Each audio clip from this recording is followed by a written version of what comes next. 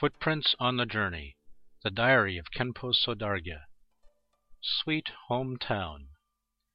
People tend to praise and have sentimental attachments to their home towns.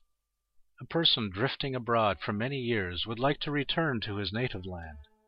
Those who have succeeded in a special field look forward to a glorious home coming. Even commoners with nothing to show, or losers who feel shameful about facing folks back home, still declare an infatuation for their homeland, saying, "Gentle breezes, only you can deliver my deep love."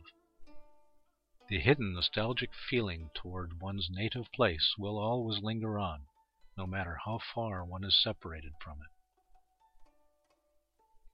For me, the mere thought of the Dzongta prairie that had given me life and nourishment is enough to cause my heart to ripple. Its running streams and green mountains, just like the poem, blue as the water in ever-flowing rivers, blue as the distant hills shrouded in mist, never fail to invoke in me a subtle and indescribable reverie.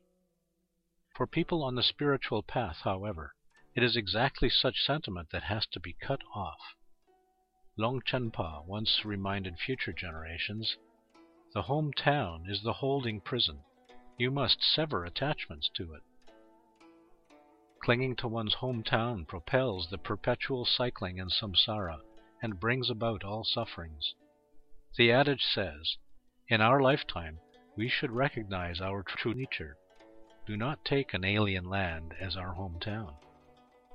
Our hometown of this life is only a temporary lodging for our body, a stopover on our long journey in samsara. For a man with foresight and sagacity, his vision in search of ultimate liberation will not be blocked by the landscape of his hometown. The moon is the brightest in one's hometown, so it says in a poem. But to a practitioner, this hometown refers not to the geographic one located on the map. Rather, it means the absolute hearth and home, our mind's true destiny, our mind as it is.